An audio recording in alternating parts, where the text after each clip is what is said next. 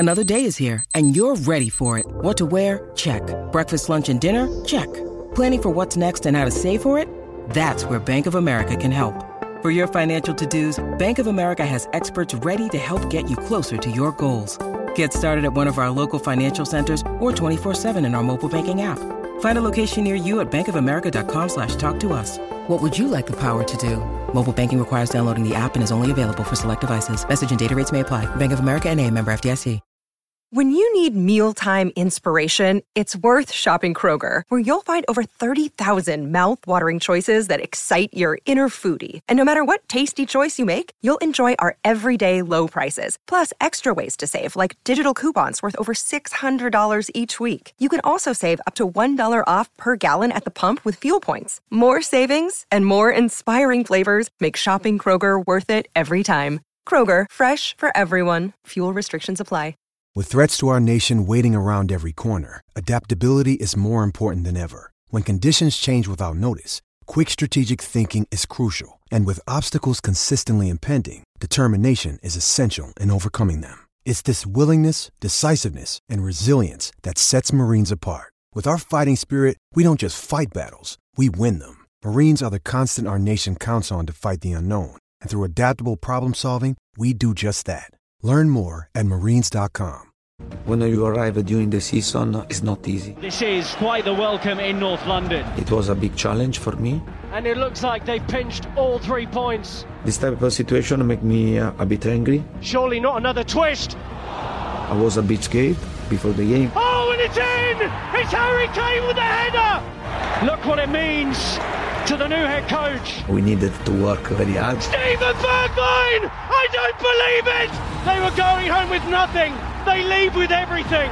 Yeah! It was the tough period. Oh, and he's curled it into the top corner. He's done it again! Important 3 points for us. And Lucas Moura! The fight for Champions League football is going to go right to the wire. At the end of the season, 1 point instead 0 point can change your life. Did you believe top 4 was possible? Yes. Hello and welcome to The Last Word on Spurs. We hope you're keeping very, very safe and well. Thank you so much for joining us for the big match preview. Yes, a couple of days to go to the start of the Premier League season. I can tell you very, very excited to get it started all off again. It does feel like it's only just finished a week or so ago. So delighted to welcome back to The Last Word on Spurs. Joining me, I've got the brilliant Jason McGovern. Jace, lovely to be back on. How are you? Not too bad, mate. Not too bad. Enjoying the garden again. The Agapanthus is going well. The Aces are fine. So we're all set. I've got my 2 centre-backs there, look, and I'm ready for the show, mate. Fantastic. Love it. And also joining us, listen, he needs no introduction, transfer reporter, presenter, journalist, Sky Sports' very own. He was down, of course, at Hotspur Way today with the main man, Antonio Conte himself. We've got the brilliant Michael Bridge. Bridgie, lovely to be back on Last One on Spurs. How are you? Yeah, good to see you, boys. Yeah, I'm all good. Looking forward to Saturday. Absolutely. Bridgie, Bridgie's just back from a holiday, of course, in the States, where he went on holiday with the Arsenal for a week. That's it, James. Drop him right in it. Yeah, work's work, lads. Got to pay the bill. His mate Edu and his mate Arteta and all of that. It was astonishing to watch. Well, we're enjoying it now, most certainly, on All or Nothing, that's for sure. But guys, I say, want to dive in. It's been a chaotic, crazy summer for Spurs. Mike, from the inside looking in, from the outside, what have you made so far of Spurs' summer? Yeah, great. I mean, very un-Spurs, isn't it, really? Perisic is a Conte signing. I'm very, very excited about him. He speaks well in what he said the other day about only needing a couple of hours to decide to change his, move his family from Italy to London. He, success at Inter Milan to be a Tottenham player. I think they've upgraded the goalkeeper, Spence. Basuma, I think people kind of forget that now. What a great signing that was! If that was done on deadline day, I think that there'd be a party, So, and Richarlison, I've said it countless times on Sky and everything. Conte used to turn around and say, "I've got no bench." He'll have an option now, whether it's Kulusevski, Richarlison, moving it around. He's got options. So, Lenley, I think people think the jury's out, but I think he'll be a good signing, good loan deal. So, and I don't think it's over yet. So let's wait and see. But so far, 6 in, got to be very happy. You and me better keep chatting, mate. Oh, he's back. He's back, yeah. He's back. Jace, for you, I mean, listen, we talk about pre-season for Tottenham, albeit it's not been too bad. You know, we won 2, drawn 1, lost 1. What did you make of it overall in terms of pre-season? Results. I'm never too fussed about. It's levels of performances, levels of fitness. I think we're probably, if I'm honest, still a little bit undercooked. But maybe that's a problem for most Premier League sides. I think ideally you'd want more than 4. It only really felt like the last 2 were proper friendlies, and you've still got to get a lot of the squad minutes in the leg. So there's still a lot of people that haven't got through 90 minutes and things like that. And so I think we are going in undercooked. But I think a lot of the clubs will be undercooked, in fairness. And it's going to be a funny old season, isn't it? So, but the signings we've made, they appear to be the ones that Conte wanted. You can argue the Spence one or not, but the rest of them, as Bridgie says, I think we've got options. Everyone's focused on an attacking midfielder, and I'm not so sure that we want one. We've always screamed back the manager, and that appears to be what we've done. And you know, in regards to the 150 million, it doesn't bother me that that's not got a massive hole blown in it yet. It's there if it's needed, and hopefully, you know, the window's not shut yet. So if it brings you in that real bit of quality you want, and it happens to be the 3rd week, well, you know, so be it. But I think to have got the number of players we've got in, and mainly the ones that Conte wants in, then you've got to be happy with that as a window. And don't worry about the panic from down the road just because they've made a couple of good ones as well. Yeah, absolutely. I think I say focus has to be primarily on what we're doing, what we're in control of. That's all we can control. Just intrigued to know from your perspective, Mike, do you feel like Spurs are ready for the start of the season? Based on what they've done so far, do you feel confident heading into it?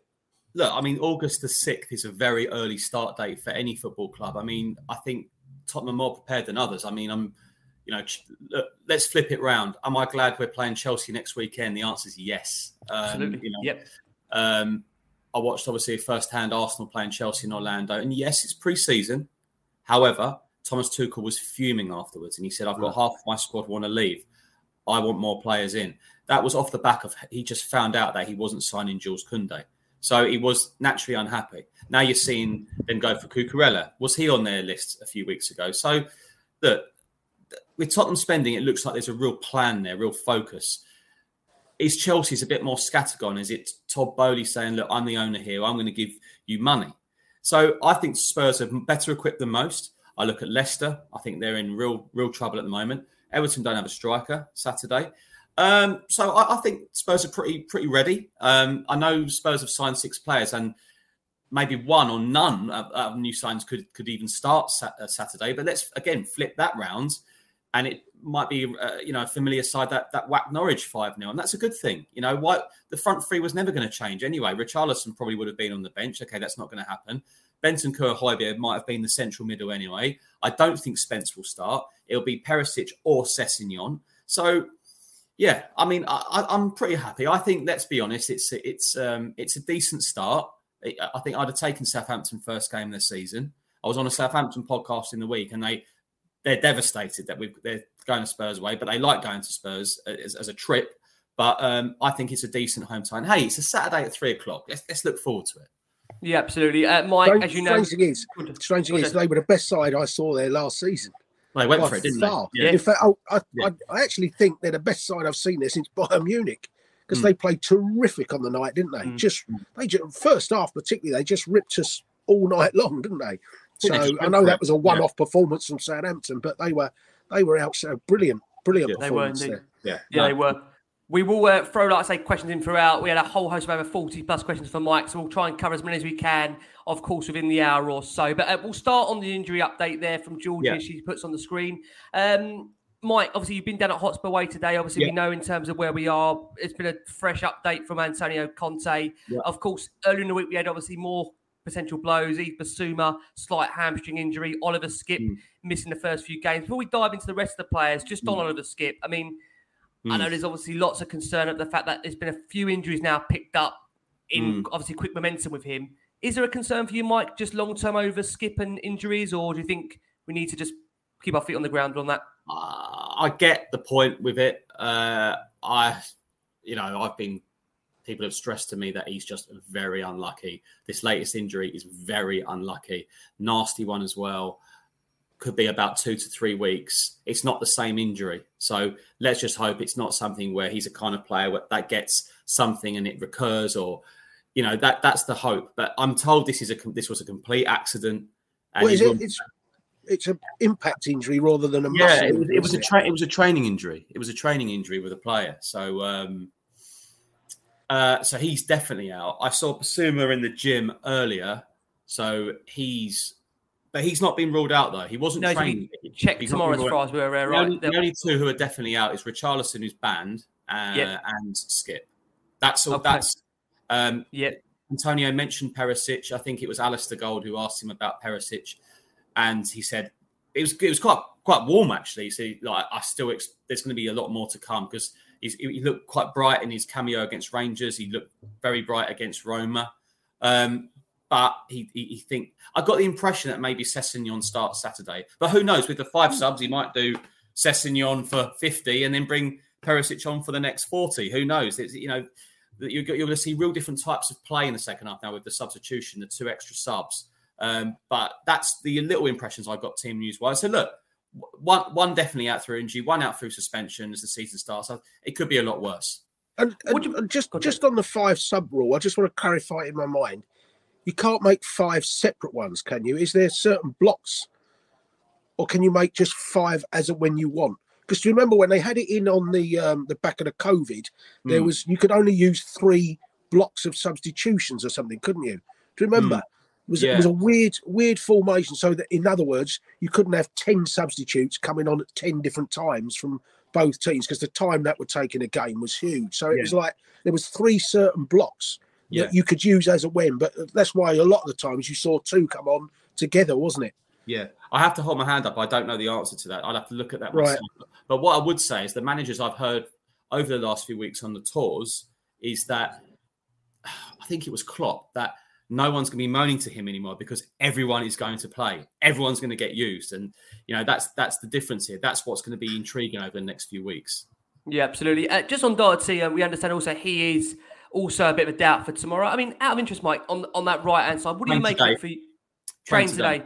Yeah. Train today. We'll see tomorrow. But I'm just intrigued to know what you think of that right-hand side. Emerson Royale still at the football club. Jed Spence seen as a club signing. Well, it's brilliant. It was a brilliant question in the presser today. Very simple. Spence, Doherty or Royal, can you keep them all happy? And Antonio's answer was, they have to make me happy. Brilliant. It's just fantastic. And it led to quite a bit of laughter in the press conference. And it's just a great answer. You know, talking about, is Spence going to get thrown straight in? I'm not so sure.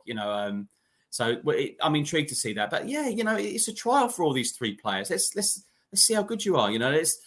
From Doherty. I mean, last January they were offering him out. Then all of a sudden he came in, and we were all devastated. He got injured at Villa. It was some turnaround.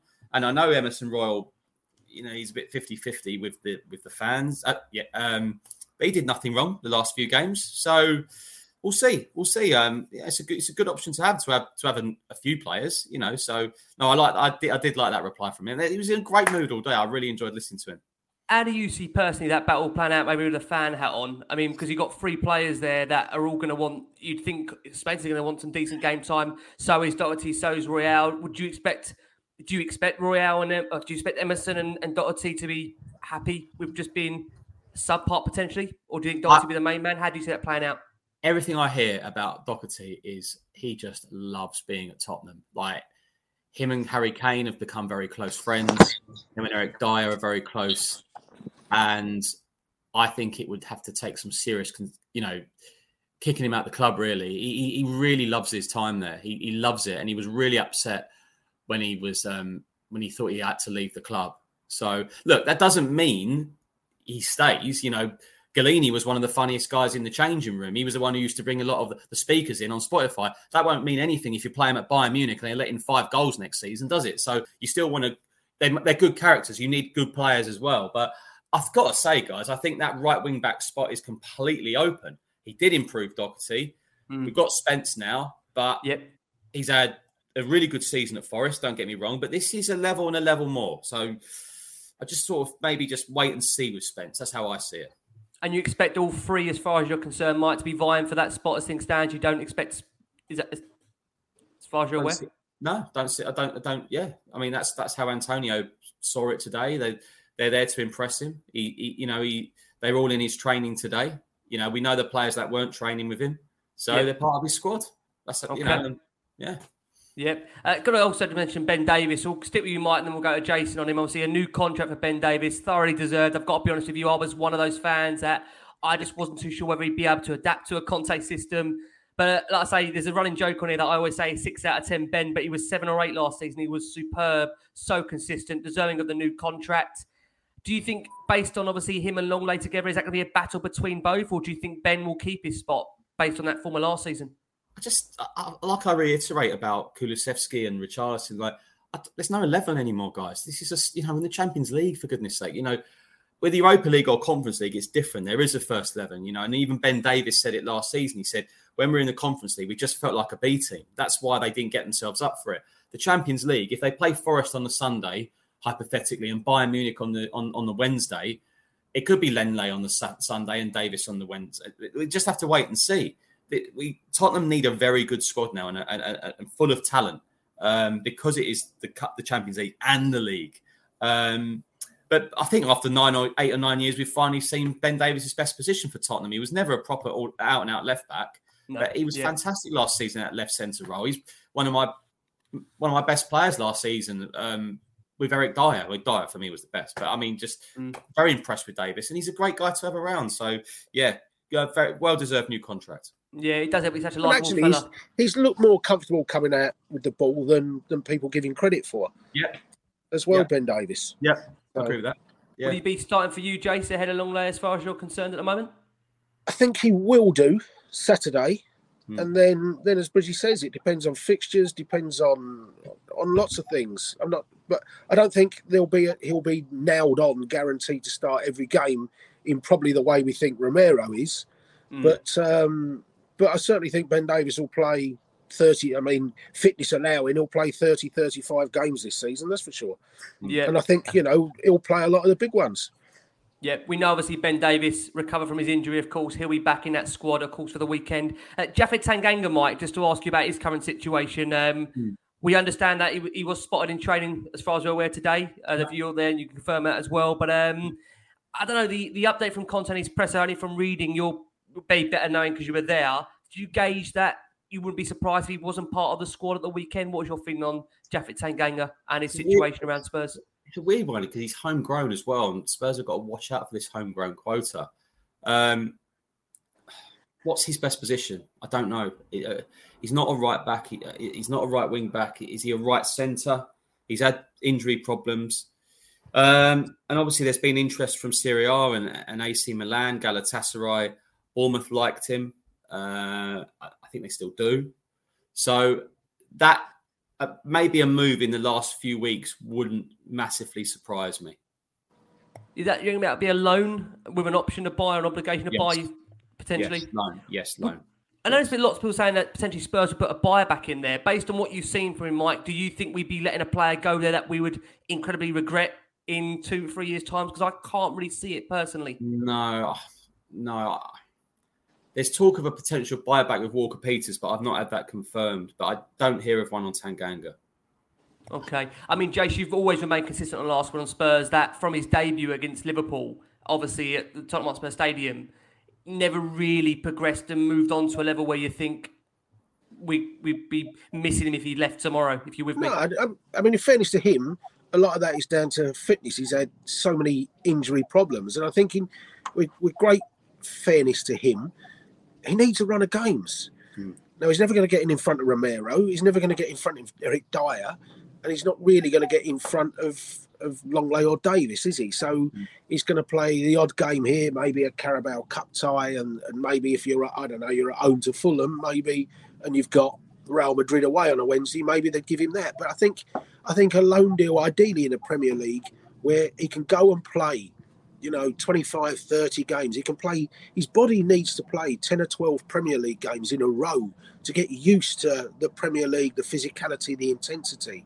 So, I'd like it to be a loan with an obligation, if you like, just so that if it does I mean, if he went somewhere and he had a really good loan, if he went to Brighton and was a player of the season or something, you'd think, Christ, wish we hadn't let him go now.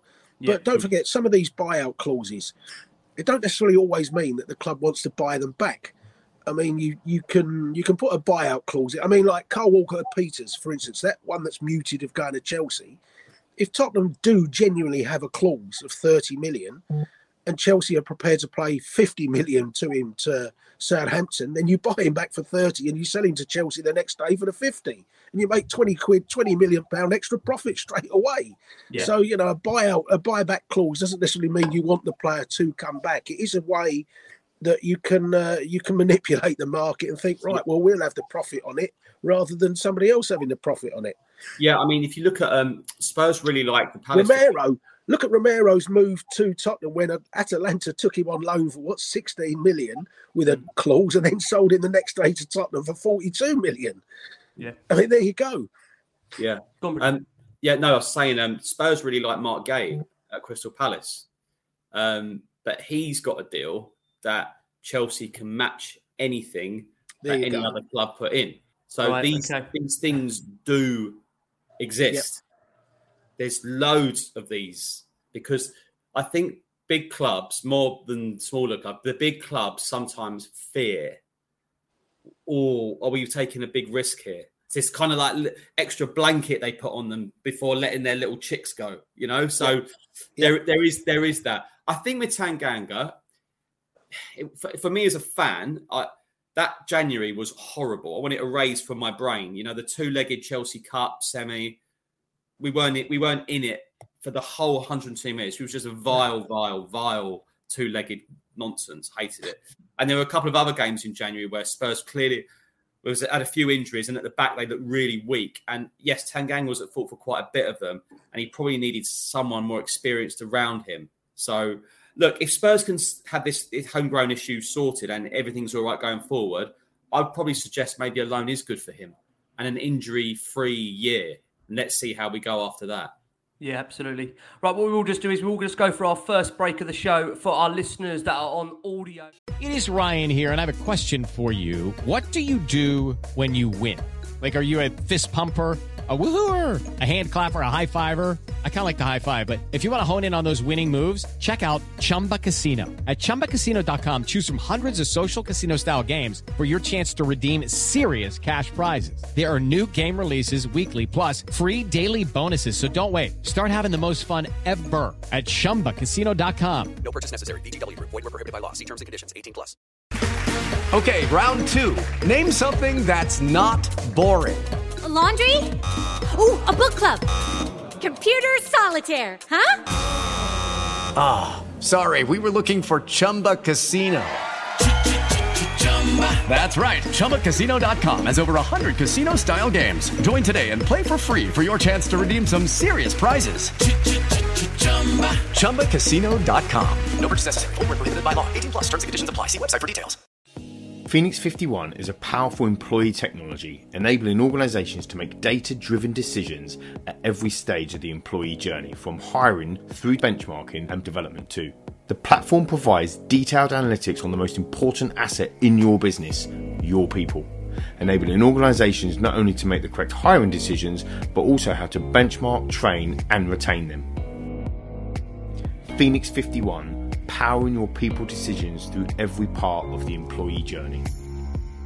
Step into the world of power, loyalty, and luck. I'm gonna make him an offer he can't refuse. With family, cannolis, and spins mean everything. Now, you wanna get mixed up in the family business. Introducing The Godfather at ChumbaCasino.com.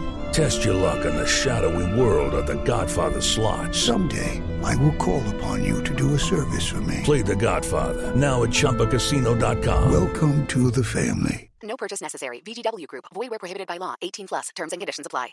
For our watching audience on YouTube, across all of our platforms, we've got nearly 800, 900 of you watching us live. So again, thank you so much for all your support for Last Word on Spurs as we build up to the opening day of the Premier League season. Spurs taking on Southampton as we go again. A quick shout out to tonight's sponsors of the show. That's the Beavertown Corner Pin.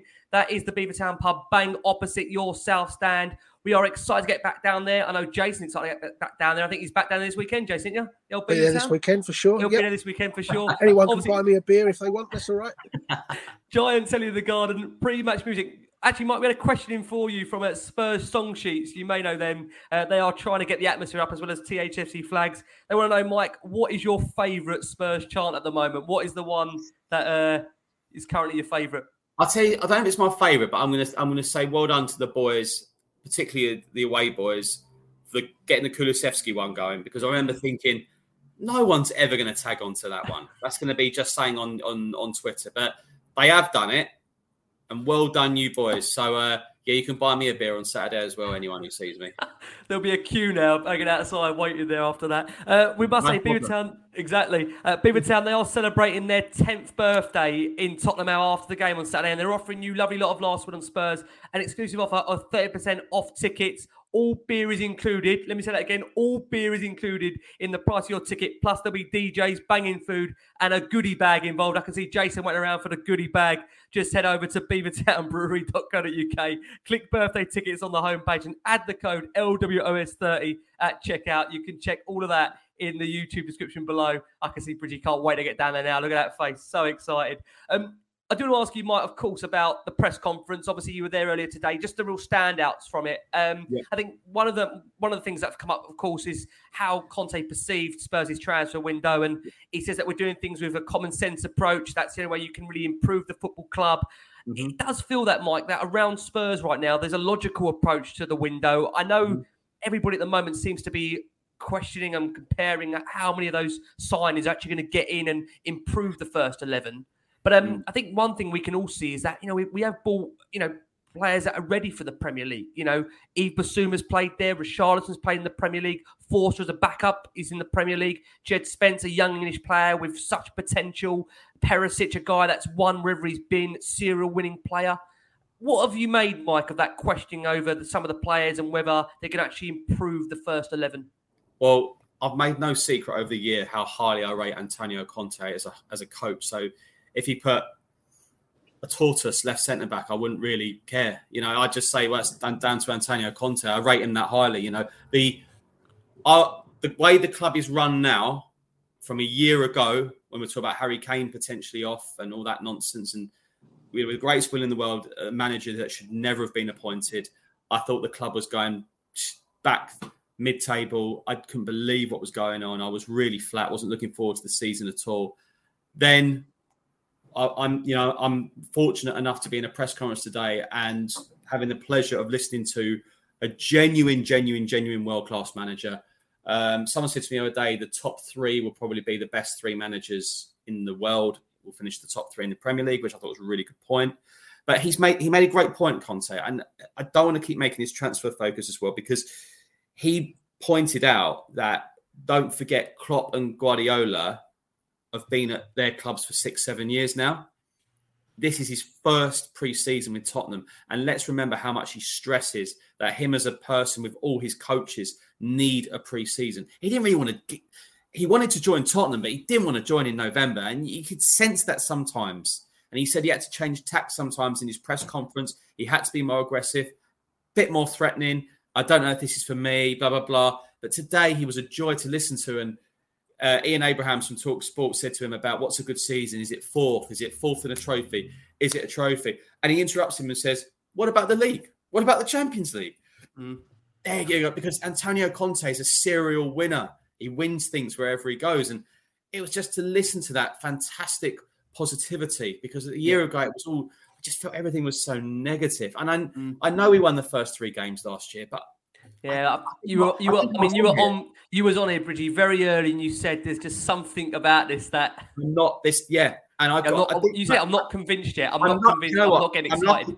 I'm lucky on social media. I don't get nasty comments or anything, but I remember a few saying, "You are Victor Meldrew, oh, you miserable git," and all that, because it was something not right, and it proved the case. Palace away, what on earth was that team? Arsenal away. When Carragher said there's more space on the moon in that midfield than, it just, I knew it. There was something boiling that weren't right. Then we didn't have a shot on target for 14 years. So now it's looking forward to Saturday. And I'm seeing people saying, I can't wait. I'm going to get to the ground early. It's brilliant. That's what it's all about, you know? And so, yeah, it's all positive. He was positive today. And he said, our target isn't about the top two. It's about, he wants to close the gap. He wants to make them better. He said, don't forget, we finished the season at Norwich with 13 players. So, yeah, and he's right. You forget that we were down to the bare bones, weren't we? I remember going off to Arsenal and Romero weren't playing. I was like, I can't believe this. But we got over the line in the end, didn't we? And it's easy to forget that we just scraped fourth, and thank goodness we did.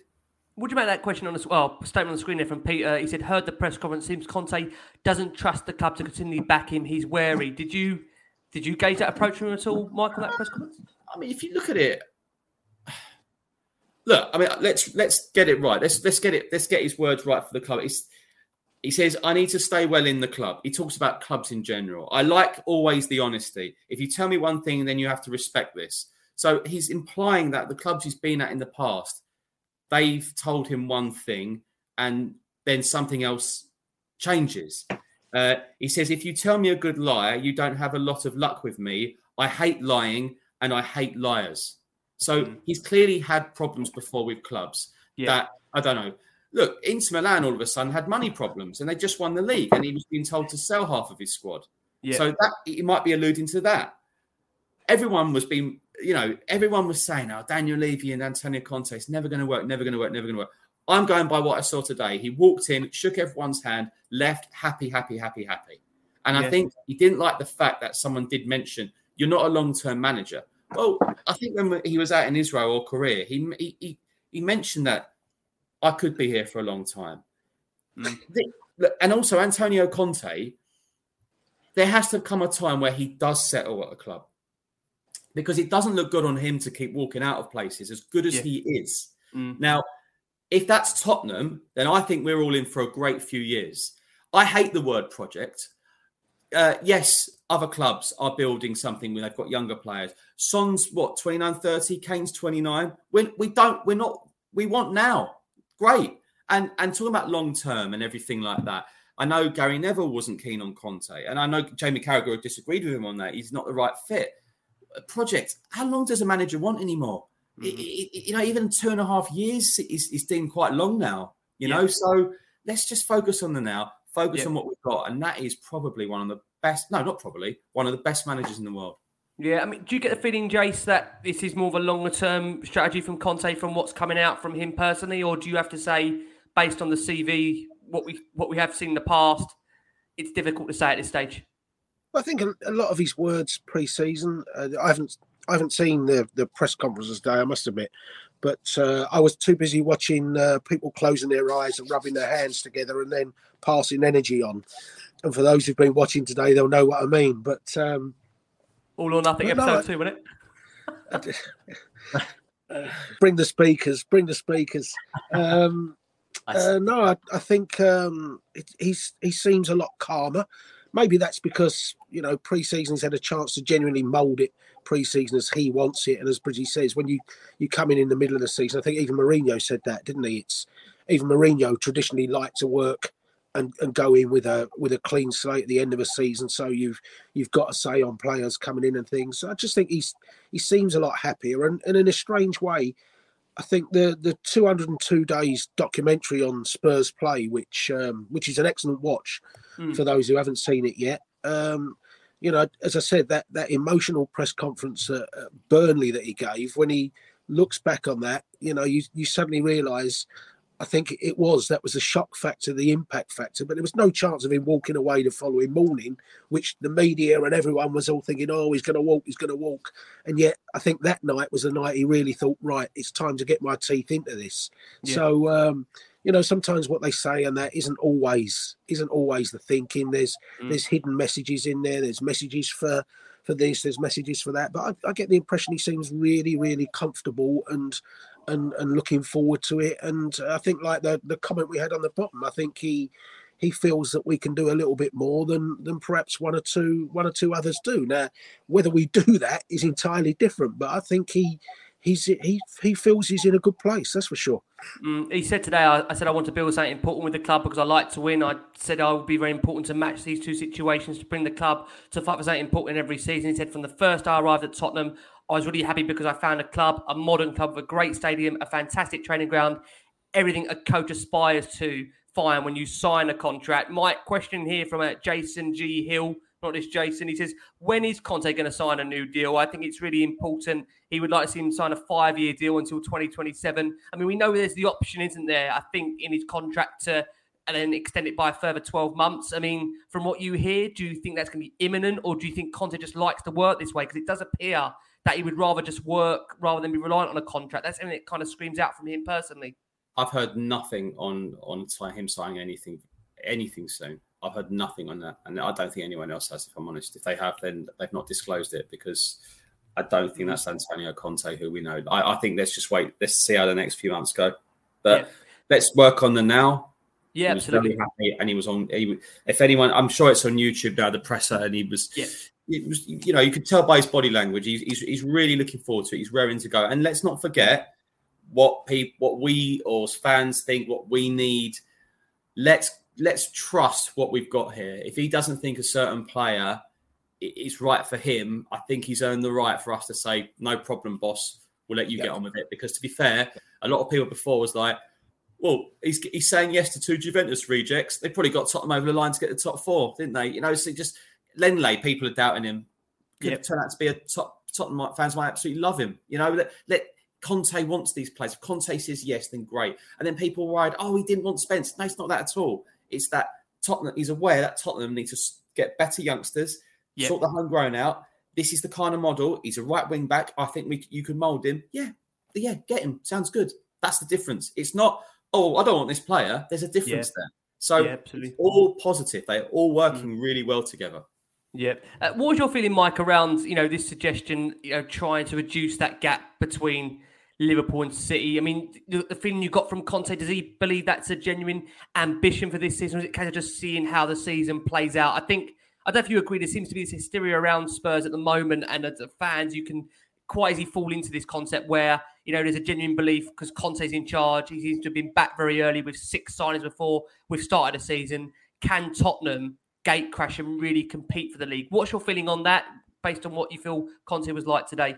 Well, as I said earlier, he did reiterate that Klopp and Guardiola have had 7 years to get their squads how they see it. With, Guardiola's had a lot of money to spend, and as has Klopp, but Klopp's recruited very well. So I just get the feeling he's confident this year, and he didn't say as much that, I think we should just... But he's just talking about Spurs. He wants better performances. He wants more points. And I think his message is, let's see where we end up with what he's targeting from Tottenham. It's like anything, isn't it, boys? If we win our league games, it doesn't really matter what everyone else does because we're going to be up there. We have to just... we don't want to be in that situation where we lost to Brighton that lunchtime and then we're like, oh, it's not so bad because Arsenal lost to Southampton. It's still a horrible feeling. Let us do the winning and ultimately we'll have success. And that's how I see Antonio Conte today. What do you think for you, Jace, as a fan looking in? I mean, what's your kind of expectations for the season? Do you think we can generally be up there challenging, or do you think it's just far too early? I mean, you talk about sides in Liverpool and City that are consistently hitting 90 points. Spurs are, as Conte says, at the start of a project. How many months are we in now? We're less than 12 months in, really, aren't we, at the moment? I don't see us getting 90 odd points. If I'm perfectly honest, I think that's a hell of a thing. Our record is 86, so to suddenly get to 93, 94, I think would be incredibly difficult. But I think there'd be a little bit of hope that the other clubs, a better Man United, a better Arsenal, maybe a Newcastle being better, that perhaps Manchester City and Liverpool get into the late 80s rather than the 90s. Perhaps they finish with 88 points or something. And I think he looks at it and he thinks, can Tottenham get 12 points more, 12, 13 points more than they did last season, which if you look at the Nuno and the up and down nature, could Tottenham get to 83, 84? Yes, they could. And so if we got to 84 and the league's won with 88, then we've been in the mix, haven't we? because on match day 37, you can still win the league. In that case, mathematically, you're in the mix.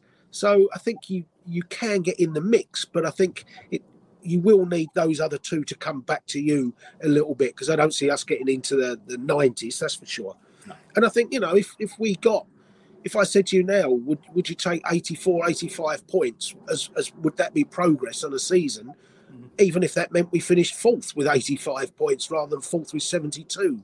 You'd have to say 85 points would be a pretty decent mark to hit. Let's be honest.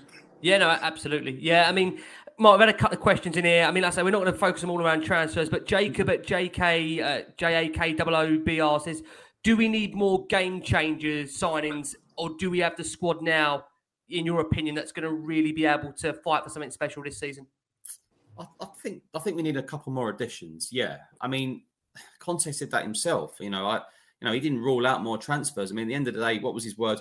We're trying to do things with common sense. I know this is the only way that improved the club. It's not simple. It isn't simple. Signings aren't simple. We're seeing clubs now making panicky decisions, scattergun decisions.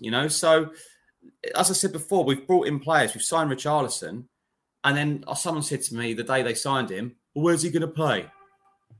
It just astounds me. It's like that someone's not happy, and they've just strengthening the bench. How often do we strengthen an area of strength? It doesn't really happen. We always moan that we've got nothing to bring off the bench. Yeah. Look, hypothetically, Forest in a few weeks, they bring Richarlison on and gets a hat-trick. I mean, because he's good. He's got very good stats in Everton's side that should have got relegated. They only didn't get relegated because Newcastle weakened Burnley when they sold Chris Wood, and Norwich and Watford were terrible. Everton were awful, and I think he still got 10 goals. So Spurs are doing the right things, and if he seemed genuinely calm, and we've all seen him angry. Oh, absolutely, yeah. So, and look, it's not just Tottenham, guys.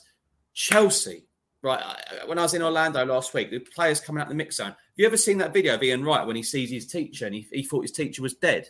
Right? When Chelsea players coming out the changing room, I was like, Ross Barkley, completely forgot about him. That's why. Forgot about him and all. So if Chelsea have got things to do, Arsenal have got a load of players to sell. United have got players to sell. We've got players to sell. So it's still a few weeks to go, and it could all change again. We're looking at the Udinese boy, left back. Conte said, he's brilliant. Paratici he's brilliant. So maybe, if Tottenham can get him over the line, they're going to beat some serious clubs to his signature. So there's no scattergun with Tottenham. They're thinking ahead. So I've been very happy with what's happened so far. And some players, and Conte was very honest, wasn't he, with some players? They're never going to make it here. Reguilon's a tough one, Reguilon used to frustrate him dearly, So again, I don't mean to keep saying this, but I mean, I just trust Conte and whatever he wants. As long as there's an agreement between him, Paratici and Levy, then we'll be okay. Yeah, I mean, out of interest, Mike, I've seen he brought up in his presser today, Reguilon, Lo Celso and Ndombele, Harry Winks, those four. The fact that obviously he's saying that these guys, it's a World Cup year, they're going to want game time. They're not going to get that game time at Tottenham. Do you expect momentum to come in the next few weeks where you'll see these guys get a move? Because it can't be good for the guys or even the squad to have players around that aren't really going to feature. It's tough today, won't lie. I did the live training hit for Sky, like the first 2 minutes. Then we watched the training, and obviously they weren't part of it. And you could see them on the edge at the end, were like watching a little bit, and then they went off to do their individual training.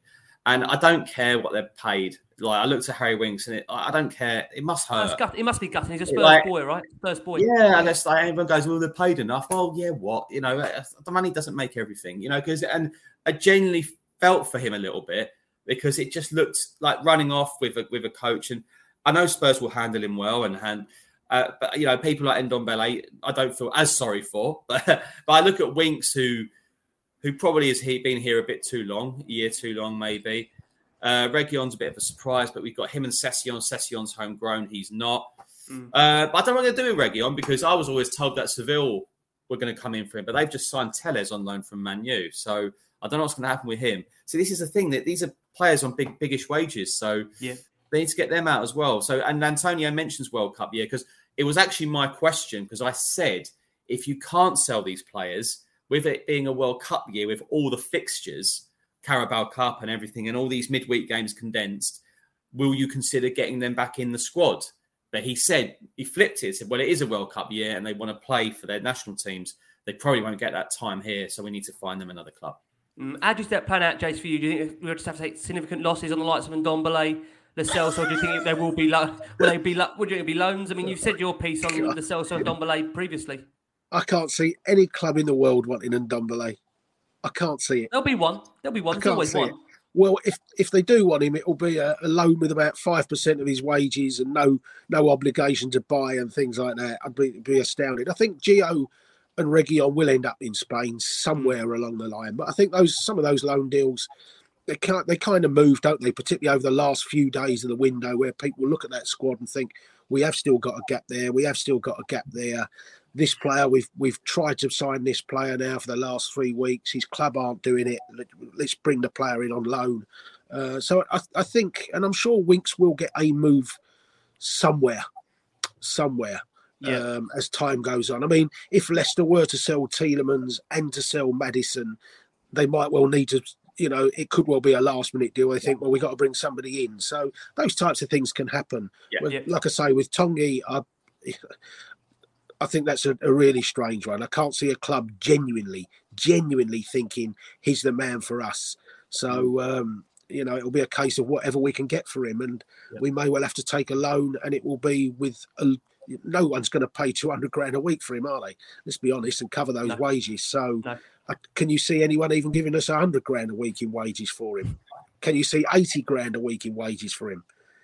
Only Premier Leagues have got that, aren't they? So, you're talking about a minuscule payment, but sometimes it's just better to, even if we had to take it where we pay the wages and there's no loan fee, at least he's away from the premises. And I think from him, if I'm honest, he needs it, because he must be incredibly depressed coming to work in an environment where he knows he's not going to play, and to sit there as a human being and think, I've got to put up with this for another 3 years. His closest compatriots, if you like, have left the club. It must be incredibly difficult for him. And, he must be past that mental thing of we all want to get up and look forward to going to work, don't we? Let's be honest. We have to. And he must absolutely dread going in there every day. And that lack of enthusiasm, lack of energy, you can see Conte wouldn't want that anywhere near the group. And I'm not even a fan of saying go and train with the under 18s or the under 23s, because I don't think those youth coaches would want that.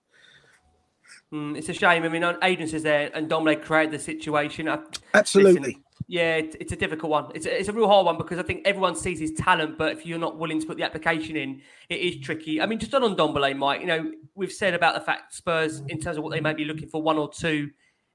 For me personally, I've said that if we don't sign a creative attacking midfielder of that nature, I do worry for us in those games like the Nottingham Forests, the Fulhams, the Brentfords, the Evertons, where it's 0-0 after 70 minutes. How are you going to break down a team that's got 10 behind the ball and a low block?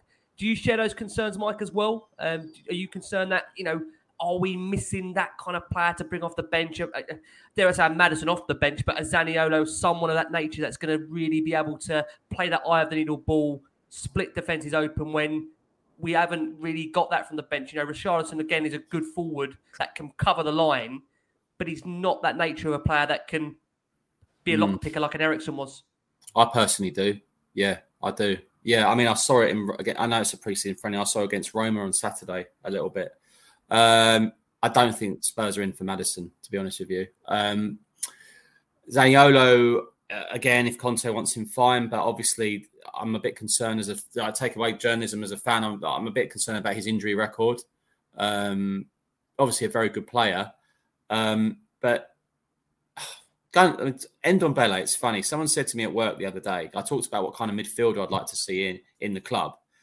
And the guy said to me, It's him. You're describing him. It's him. Yeah. Thank you. It's mad. Really. That's the annoyance. Insane. That's what kills me here. Someone who can pass, run with the ball, see something which other people don't see, exciting, through ball, and can score. It's him. Bang. It's him. Yeah. Because I think, And if it's not him, it's Gio from Betis. Yes. It's nuts, isn't it? We got two of them. And Jurgen Klopp I think in the semi-final of the Champions League, applauded something that Lo Celso did. I mean, it's so frustrating because I remember being so happy when these players joined. You know, it's really disappointing. I'm really, really, really disappointed with both of them. I really am. But neither for me lack enough application to stay at the club. So I'm not going to start going down the line of yeah. You know, and I was just like, there are times where Celso would be missing one game, then I'd see him on Instagram an hour later off to Argentina. I was like, really? But that's the fan in me, you know. But Ndombele, I mean, it's tragedy, really, isn't it? You know, it's just a shame. If you know that guy with the ability, but never going to happen at Tottenham. Yeah, absolutely. What we'll just do is we'll just go for our final break of the show for our listeners and audio. Delighted as we bring back once again the opposition previews for the upcoming season. Spurs' first game, of course, Southampton to start the Premier League season. We know always on the opening day, there's always that horrid opening day surprise. And we just hope at Tottenham we aren't going to be it. Obviously, I've brilliantly alongside me, I've got the wonderful Alfie House with us. Of course, Alfie House Echo on Twitter, but primarily via the Daily Echo. Alfie, firstly, how are you? Yeah, thank you, Ricky. I'm very well. You say I'm really looking forward to the proper season being back. You know, the warm-ups and pre-season is always good fun, but it's the real stuff you want. Absolutely. Yeah, it's been a busy summer for both the football clubs. But before we do get started on that, I mean, Spurs fans, we won't forget, Alfie, that we really struggled up against Southampton last season, just taking 1 point out of a possible 6. I mean, again, it just shows you how difficult the Premier League is as a whole, that teams do struggle to break. Maybe some Spurs may argue inferior teams down, but Southampton have got a number of talented players. Again, a talented manager as well. What have you made of Southampton's overall summer business, in your opinion? Yeah, absolutely. It's interesting to know that 1 point came against 10 men at St Mary's as well, because Mohamed Salisu was sent off in the first half. But it's been an interesting summer. They've taken a bit of a risk, as teams have seen. They've gone all in on this young player project. They're bringing in the best young players from the academies. So, for example, Man City, they've signed Gavin Bazunu, Romeo Lavia, and they're hoping they can hit the ground running. They've changed formation as well in the season. We've gone to a 5-3 at the back, and it's a big risk given that the 4-2-2 was quite synonymous with Southampton. It's what Ralph Hasenhüttl has used for 3 or 4 years since being there. So it's a summer of change. 3 new coaches, 5 or 6 new players, and a brand new shape. That's interesting stuff. And I think the one thing is that we've all seen in the past, Hasenhüttl has been a manager that can get big results. We've seen him to get some surprise results as well. Overall, going into the season, what's the expectations for you, Alfie? What do you expect Southampton to do? Maybe taking the journalist hat off and the fan hat on. What do you think the ambition is for Southampton generally as a football club?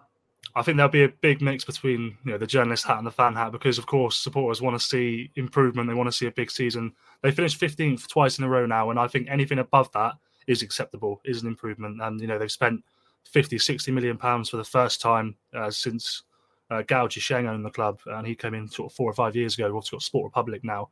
I personally would say that 14th would be a good finish for Southampton this season. Okay, interesting. And overall, in terms of, like you said there, the project they're starting on is a very much, again, it's a young player project. What have you made of Southampton's overall business in terms of the players they've signed?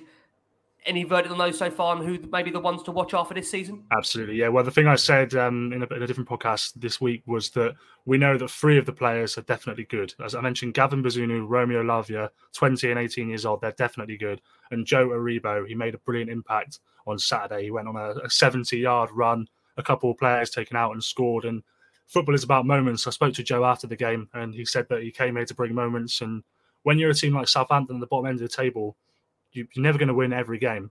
But if you win 5 or 6 just on an individual dime piece, that's enough to change a season altogether. 15 to 18 points is the difference between 18th and 11th often. And we know ahead of the game, of course, at the weekend from a Spurs perspective, we know Oliver Skipp, it's unlikely he's going to feature for Tottenham in that midfield, which is a real shame, picked up an injury. And also we know Yves Bissouma as well for Tottenham is a big doubt. So it looks likely for Tottenham that there will be that continual midfield partnership of Pierre-Emile Højbjerg alongside Rodrigo Bentancur. Alfie, ahead of the weekend, obviously we know Hasenhüttl is yet to speak as we record this. What do you think team-wise Southampton are looking at ahead of that opening game? What can you see? How do you see Southampton setting up? Okay, so he's played the 5 at the back. It's a 5-3-2 or a 5-2-3 in every game of pre-season, so I'd expect to be that. I'd expect to see Gavin Bazunu in goal, Kyle Walker-Peters right wing back, Bella Kotchap, Bednarek and Salisu as a defensive 3 with either Perraud or Moussa Djenepo at left wing back.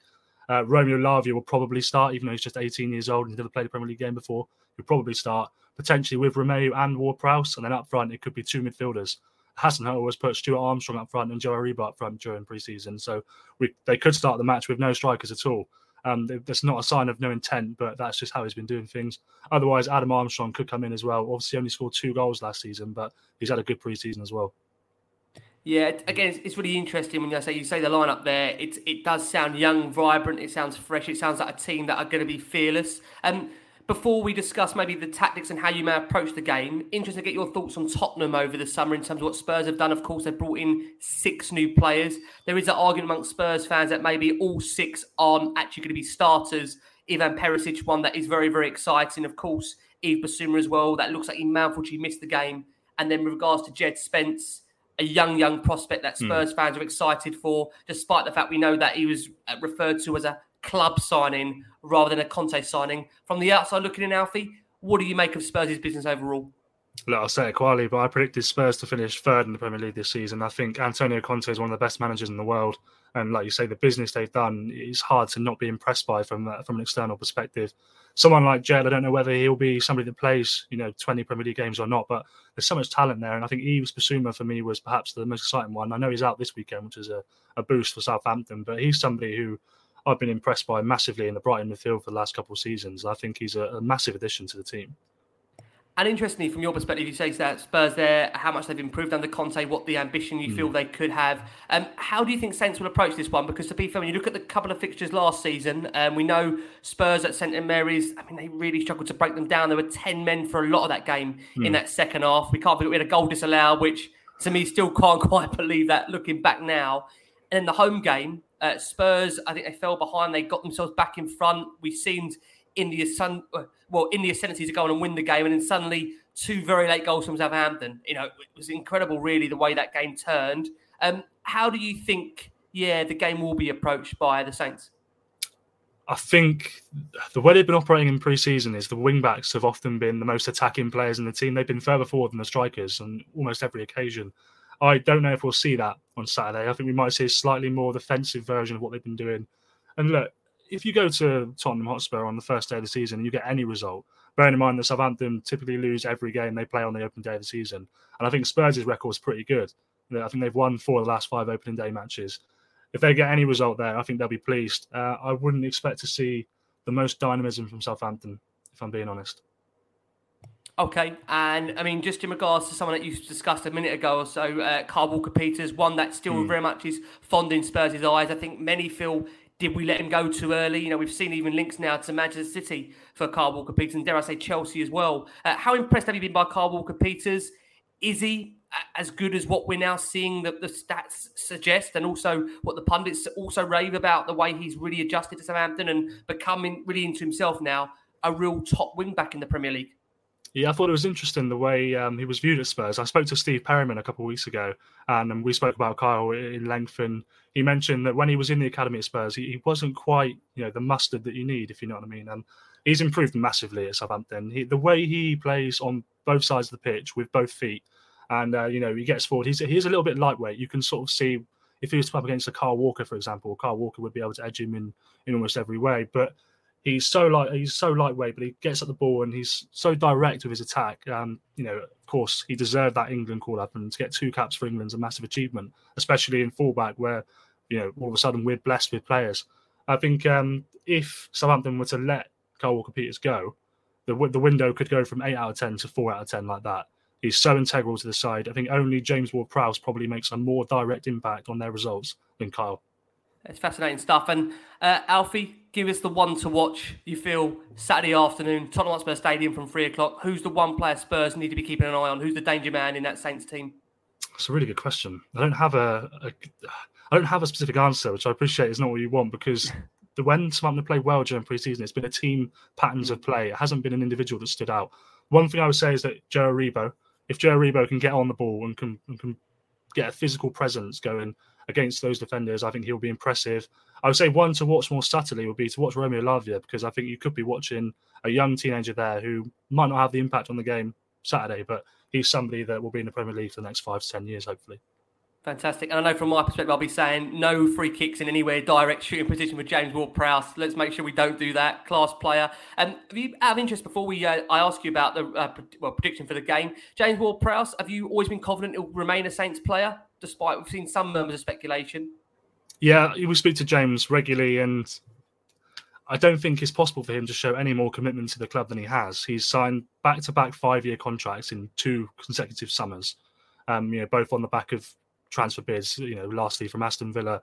I think it would take an enormous sum for Southampton to sanction that move in the first place. But also for James, I think he is happy at the club. And I do think that if there's no progression or if there's regression this season, I think that's when he maybe will start to consider his future possibly. But you'd like to think that won't happen. And what else could be important is if he ends up on the plane in Qatar, I think that will show him that he doesn't need to move to fulfill his ambitions as a footballer.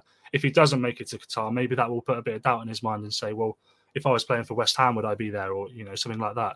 But I'm confident that James will remain certainly this season and hopefully beyond. Okay, superb. And finally, Alfie, it's prediction time. What can you see the result being at the Tottenham Hotspur Stadium against Southampton to kick off the start of the Premier League season, 3 p.m. on Saturday? I'm going to say 1-0 to Spurs, but I think that's no slight on Southampton. I think it's a really, really tough game for anybody this season to go to Spurs. Appreciate it. Alfie, been a real pleasure having you on the show. And for anyone that wants to follow Southampton in a bit more detail and you closely as well in terms of your thoughts on Saints, where can they do that? Yeah, so you can follow me on Twitter at Alfie House Echo or on the Daily Echo website. Most of the coverage is from me now. I'm a dedicated Southampton reporter and have been for the last year. So, yeah, it's good fun. If you want to follow along, please do. Fantastic. Alfie, I can't wish you the best of luck for Saturday, but I will wish you the best of luck beyond Spurs and for the rest of the season, apart from the reverse game. Thank you so much for joining us on the last one on Spurs, the wonderful Alfie House. And guys, look forward to the second half of the show. Thank you so much. Thank you very much. For our watching us on YouTube, nearly over 1,000 of you plus watching us live across all our platforms. Again, thank you so much for all your incredible support for Last Word on Spurs.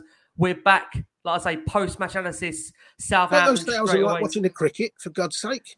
They're football mad. They're Spurs mad. They're Spurs mad. They're football mad. They're all excited for what's coming in the weekend. And that brings us to Southampton, of course, Saturday. Now, interestingly, the Saints team does look fairly similar than what we saw last season. They've unfortunately lost Armando Broja, who has returned to Chelsea after a season on loan. They've brought a number of young players in, including Bazamou, the Man City goalkeeper, for 12 million. Mara from Bordeaux for 11.7 million. Lavia also from City for 11 million. Kochap from Bochum for 9 million. And I think Joe Aribo obviously made that move from Rangers for just a fee of around 6 million. What have you made, Jay? Let's come to you. What have you made of Southampton's summer business at the moment? Well, Aribo is an interesting one because Southampton have shown they can go shopping in Scotland with the likes of Van Dijk and Wanyama, and did Armstrong come down from Scotland? Didn't he come from Celtic as well? Was he at Celtic, Armstrong? Stuart Armstrong? I think he was. Yeah, I think you're right. Yeah. So they've shown a willingness to go up to Scotland and buy some players, and they've had good success with it. So, and Aribo, I think, was a big part of Rangers getting to that Europa League final, wasn't he? Scored. But, the other lads, to be honest, as you're reading them out, Rick, I've never seen any of them play. So I'll do like most people do and scout them on Football Manager or something. And if they've got a rating of 174, I'll be worried or something. But that's fine. Great game. Lad. I mean, you got to pray for me tomorrow. I want some prayers in now, right? So I'm back on the transfer show tomorrow. Yeah. And obviously, Forest are looking at striker Giz Hornkamp. Oh my God. I'm just hoping it's not a release clause. Oh, can you imagine? I tell you what, I'm glad Crackers isn't here with his cheese grater. That's for sure. Could you imagine Crackers on this show with that? I tell you, he's watching somewhere. I'll tell you. You gotta laugh. Southampton they finished 15th in the previous season. I mean, you look at Hasenhüttl in general. He spent 3.5 years there so far. I mean, they've been declining in their points haul in each of the full seasons. They've had 52, 43, 40. What do you make of Southampton as a side? Generally, we got 1 point out of them last season, out of a possible 6. Yeah, we should have won up there, though, down there. It was frustrating. Yeah. Well, we had 70 minutes plus 10 men we faced, couldn't break them down. Yeah, I mean, I was on a Southampton pod in the week, and I have to be honest with you, I'm actually a bit worried about them this year. I'm not sure how much they've actually progressed. But I like Ralph Hasenhüttl. He's always a joy to listen to. As it stands, they've obviously kept some key players in Ward-Prowse. But as I say, it's a good opening game for us. You know, let's get an opening win. But again, if I think Southampton might struggle. There's a few teams who I don't think have strengthened enough. Have Fulham done enough? Probably not. Bournemouth definitely haven't done enough. And Scott Parker today said they're weaker now than they were in the Championship last season. So I'm not sure about Leeds this season. So Brentford. Yeah. Do you know what? People forget Brentford were in free fall before Eriksen played. You know, they were I think lost 8 league games in a row. Then Eriksen came in, I think the week after they beat Chelsea 4-1. And you know, that's another thing. Man United fans, I keep telling them they're very lucky they've got Eriksen. He's going to be brilliant for them. He's going to be superb. Yeah, he's going to be really good. Sorry, I'm diverting. I'm going back on Southampton. I only see sort of about 13th to 16th possibly. I mean, Jace, your thoughts on them very quickly. Listen, in general, you know, they've won. They're a strange side, aren't they, Southampton? There's times when you see them, like I say, when they came to Tottenham, they were absolutely extraordinary last year. Oh, they deserved the 3 points at our place. You can't argue that. They had a little period like that. I think they went to Man United the week later. They might have only drawn at Man United, but they outplayed Man United. And Ralph, I think, from outside of Southampton, I think most people do look at Ralph and think really good manager. And yet they can go on some dreadful runs, Southampton, and they can have those reoccurring 9-0 losses and things like that. You know, you're not surprised if it comes up and they've lost 5 or 6-0, and yet you're not surprised if they go to Liverpool and win or something. You don't, but they, rather than being up one week and down the next, they seem to go on a run of 6 or 7 games really good, and then they just completely drop off for 6 or 7 games and they look horrendous. So I don't really know what to expect from them, to be honest. It's a tough one, sir. I don't think they'll play as well as they did last season, that's for sure. Here come the jokes coming through. I won't ask Mike to repeat them for his own sake. He's got to do enough of them on tomorrow morning on Sky Live. So going into the game, Spurs, from their perspective, they go in having won 6 of their previous 7 home games. Southampton, they didn't have a particularly good pre-season, winning just 1 out of their 5 games played. Hasenhüttl side in general, to even compound Southampton even more, just 3 out of their last 20 away games they've won against Tottenham. So if Anthony Costa was here, you know what Ant would say when it comes to, please don't read that out. Don't read that out. Rick, don't read that out. Yeah, he hates it. I tell you what, my phone stopped now. He's ringing me all the time about transfers. He must be genuinely busy now. He's actually got work because I've not heard from him. They've made 6 signings, Mike. This is the problem now. They've done their business too early. We've gone too early. Great. Yeah. Good luck to him. How do you see us set up at the weekend, Bridgie? We're going to close it. How do you see Spurs set up the weekend? What kind of team are you expecting? Lloris in goal, Romero, Dyer, Davis, Doherty, Sessegnon, Bentancur, Højbjerg, Kulu, Kane, Son. Okay, interesting. Jace, would you change any of that for you?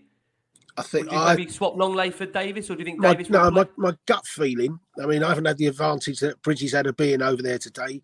If you'd have said to me at 9 o'clock this morning, I thought Perisic might start and then would go off.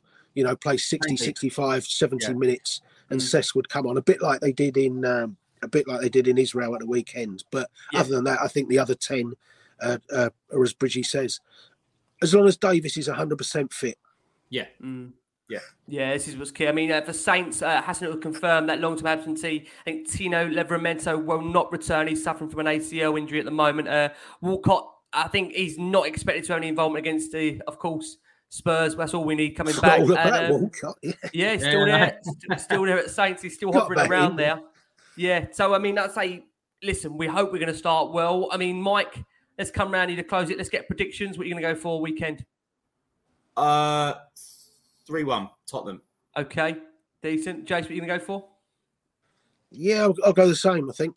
We've conceded in most of those pre-season, or in all the pre-season games, haven't we? So, no, actually, I might go for a clean sheet. I'll go 2-0. I was going to say 3-0. I think we will start well. I think we will start firm. And you always know there's that opening day surprise.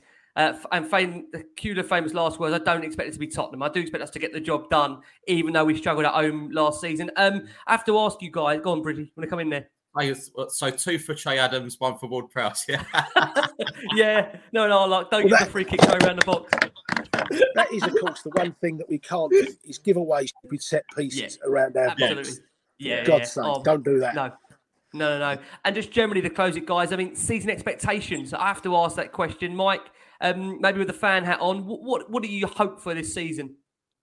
I've never looked forward to a season so much since I was a child. I just think we've got the best manager we've had in a long, long, long time. I know how much Poch did for the club, but I'm going to be honest with you. I think Conte's just even another level. He's just amazing. That turnaround from last season spared the ridicule of any North London banter. You know, he's phenomenal. We're lucky to have him, but he's lucky to have us as well. You know, you look at our stadium. It was great to be back in the training ground today. We're a monster club as well. So it's a good fit. So I'm looking forward to the season. It's time to win a trophy now. It really is time. I think with the World Cup coming up, and I look at Liverpool, they've got great. I still think they're a little bit short going forward. Yeah. City, you know, obviously sold Jesus. Give me a Carabao Cup. I don't care what domestic cup it is. We do need to win something. You feel as a club, we have to get something over the line. And this could be because look, these cups. Everyone can mock you, but these cups aren't easy to win. When Pep plays De Bruyne in the League Cup third round, he loves them too. You know, so. They're not as easy, people. Oh, you win a trophy. Yes, that easy. You know, just go and win one. You know, because West Ham haven't won one for about 40 years, have they? Newcastle have not won really any. You know, it's as if Spurs should be winning things every year. You know, exactly. How many have Man United won in the last 10 years? You know, you've got Guardiola and Klopp respecting our domestic competitions now. So it's not like a click of the finger. Let's go and win something. Yes, we've made mistakes in semis and finals, but let's, you know. Anyway, sorry, digress. I'll take 4th and a cup. Wonderful season. It'd be my dream. Yeah, I mean, I'm in the same boat. I want us to keep cementing Champions League. Listen, it'd be lovely for a title push, but I think we have to win that trophy. We have to get that monkey off our back. Jace, where are you in terms of what the expectations are for the season? North of 80 points.